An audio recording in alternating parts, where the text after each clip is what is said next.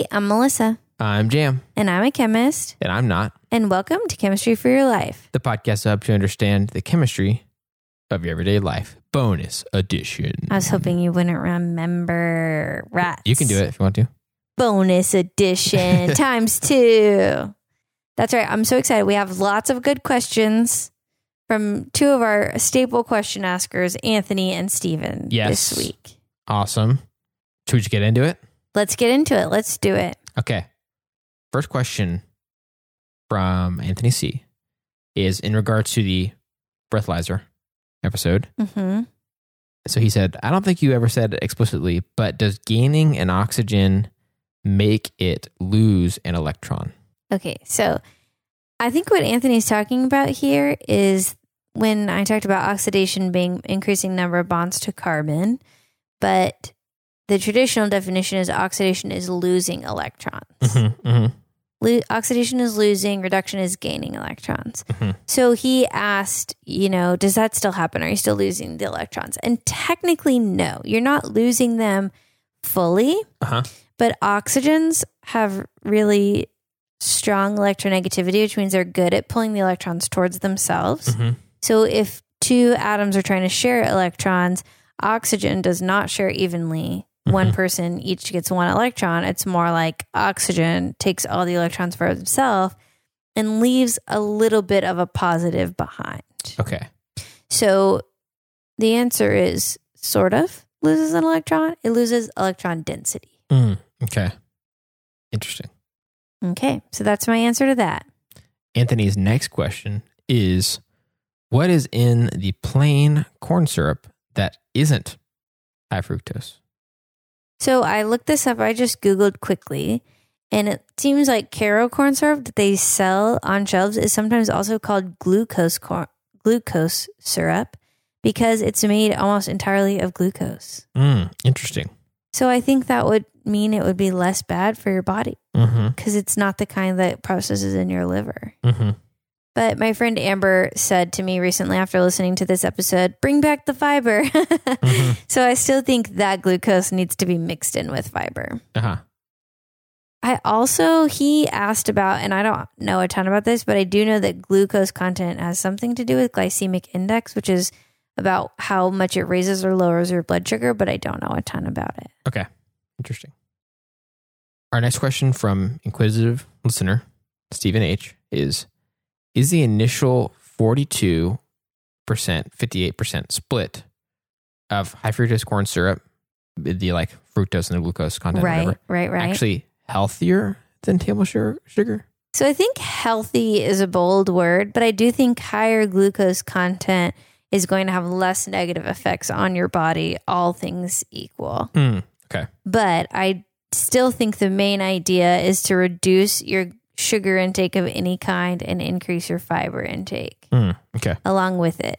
So that's a good question. And yeah, I think so. I do think the original split is going to have less negative impacts, but healthier is a bold word. Yeah.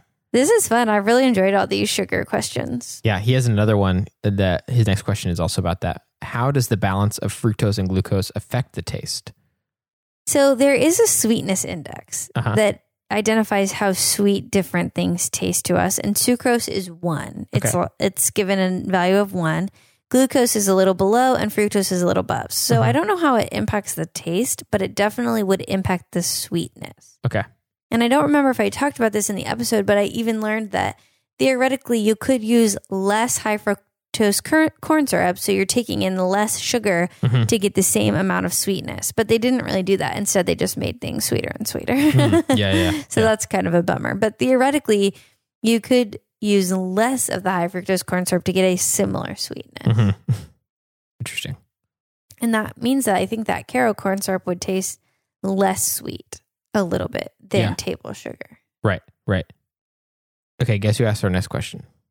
Stephen H. Yep, Stephen H. again. Here's the thing. Stephen H. asks questions that are really good for a Q&R. They're about the questions or topics we've already talked about. They're ones I usually can answer pretty quickly. So they just lend themselves well. Yeah. So thanks, Stephen, for your questions. Yeah. A lot of other people ask questions that are much better for episode length. Yeah. Which even the BPA question, that that came out of a listener question. So totally. So this is more switching gears to about candles. What effects does wick length have on the candle's combustion reaction? What's the purpose of trimming the wick? In quotes. Okay, I just quickly Googled this because I didn't know the answer to that. And the Google search came back with it helps control the amount of fuel. And that makes sense because it does determine how much of the liquid is getting sucked up into the wick before it's vaporized. So if you had more wick, you'd have more room for that to happen.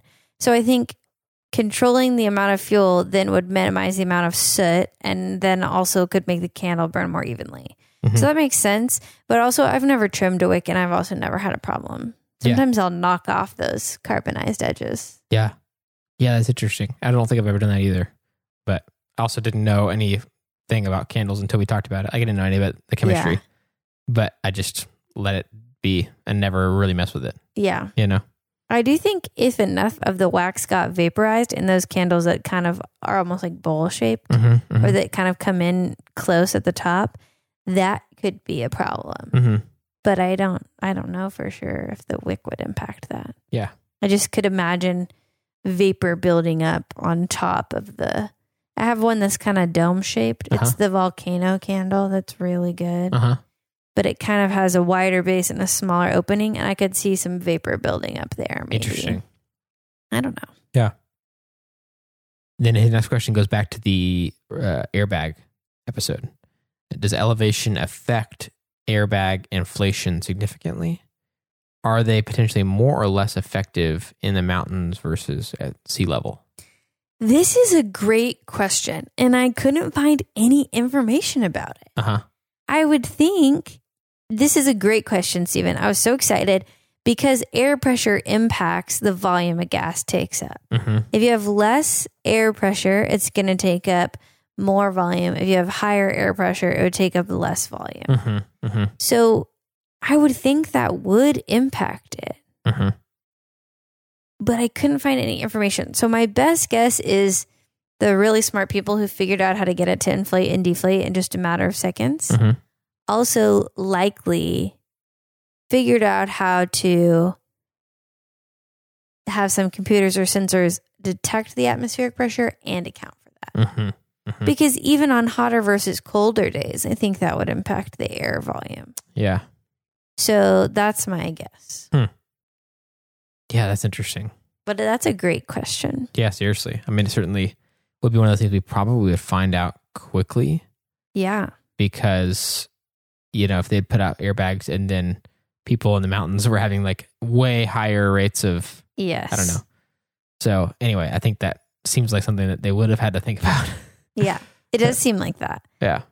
But I couldn't find any information on it. So I don't know if if people haven't even thought to ask that question or what. Yeah. Interesting. Okay, this next question is from Sam. Burning plastics are very stinky. Why? This is not our Sam. It's a different Sam. Yeah. I just love how it's worded. This is a hilarious question, Sam. If I had to guess, I think it's when we burn plastics, that's usually when it goes past the melting phase and it starts to degrade.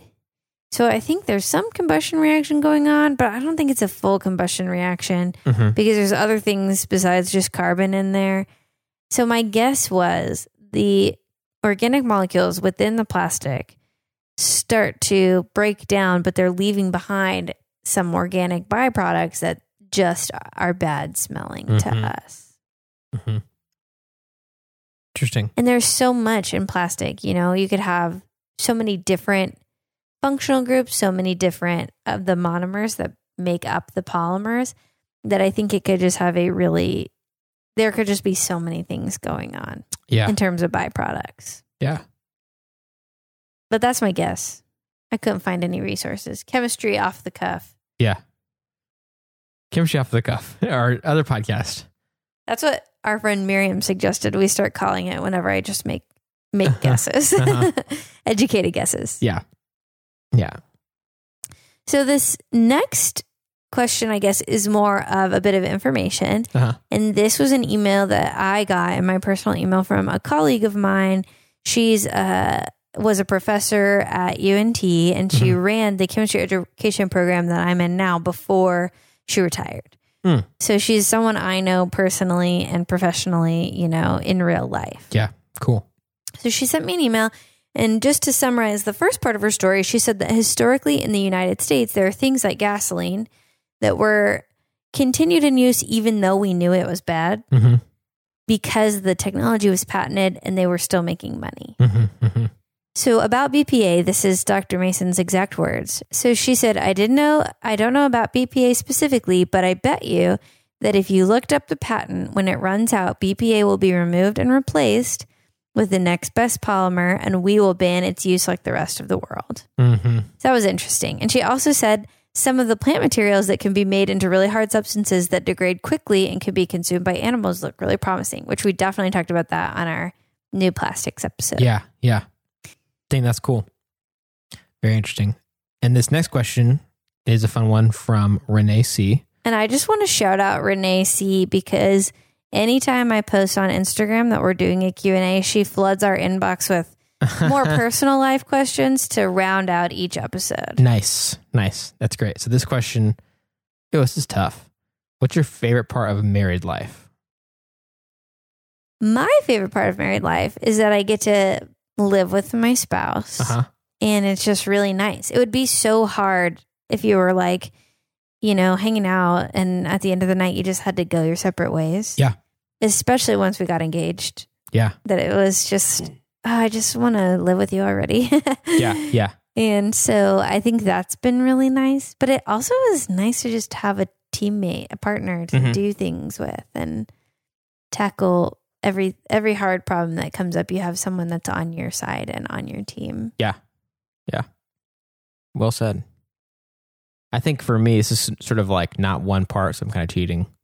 But I think for me, I've come to believe that it's really good for us as people to have people in our lives that are very close to us. And obviously that can be a spouse. It can also be a really close friend. Yeah. But that we have to stick it out with for a long time. Yeah. And I think one of my favorite parts of having been married is I think I'm actually a better person. And I think I've been forced to have to grow and change and also be more selfless. Yeah. In ways that, sound cool before you get married. It sound really romantic and stuff. Yeah. But when you're actually in it, it's obviously like not always that way at all. Yeah. It's like sometimes I'm really having to put aside something that I feel very strongly about or feel like I've got great reasons to argue this or whatever, and just have to realize that I gotta put somebody else before me. Yeah.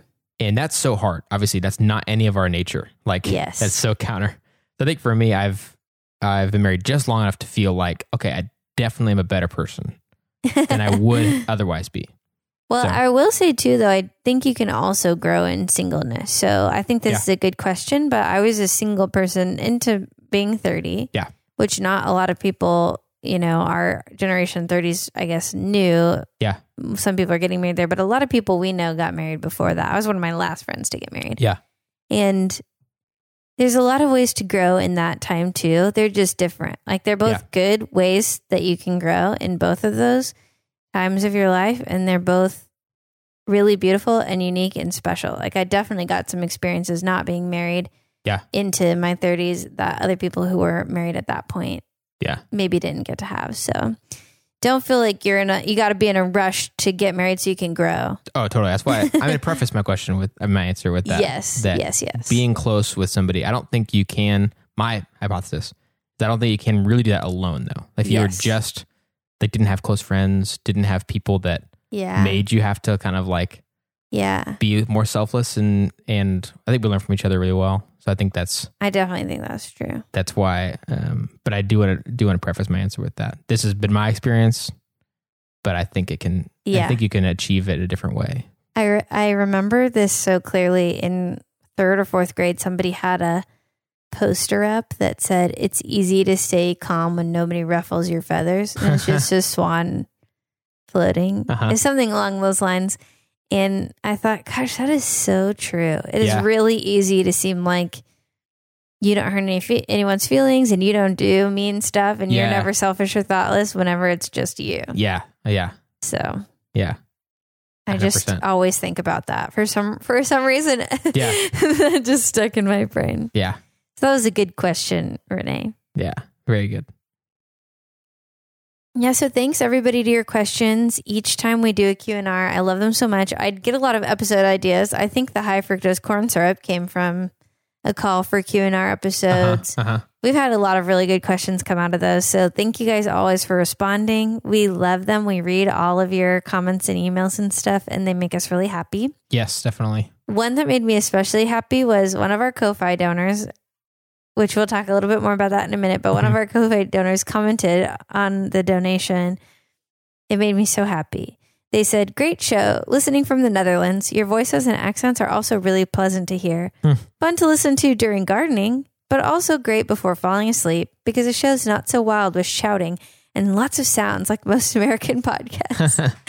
That I thought was hilarious. Yeah, that's that great. We were applauded for our not shouting and lots of sounds, but also imagining someone listening to us while gardening was just really a delightful image. And it's funny to think of our accents being something that people like at all, because I it's normal for us. The American accent is what we hear most of the time. Yeah. And I appreciate other accents more than ours. Right. Almost always. Right. I just think it's more interesting. It's so beautiful. And so it's funny to think of somebody thinking that about an American accent. That ours are pleasant. Yeah. To me, I was thinking of ours as sounding so just like neutral to negative. Neutral or negative, or just no musicality to it. Yeah. I just kind of, that's how I think of it, and that's kind of a bias against it. But anyway, that's cool to hear. So Rimka, that made me really happy. I laughed a lot and took a picture of it and sent it to some friends to also enjoy. And then we also want to shout out a couple other Ko-Fi people who've supported us this month on our Ko-Fi. And that is Jacob T, Hunter R, Julianne, Christina G, Chelsea B, Stephen B, Timothy P, and Harry T. Thank you guys so much for supporting us, for giving a little bit and helping cover the costs of making our show. And that means so much to us. It helps us keep it going. And we are just so thankful for our support, both you guys listening who are just out there supporting us, and then also you guys who go to our Ko-Fi and give a little bit. That means so much to us. It really does. It helps us keep going on the show. There have been times we didn't know exactly how we're going to make the ends meet, and now the show is at least supporting itself, which is really exciting. Mm-hmm. And it's all because of you guys and giving and supporting us. And we can think through this being a more long-term career possibly for both of us. So that is very exciting. Yes, definitely. This episode of Chemistry for Your Life was created by Melissa Collini and Jam Robinson. And we'd like to give a special thanks to E. Robinson who reviewed this episode.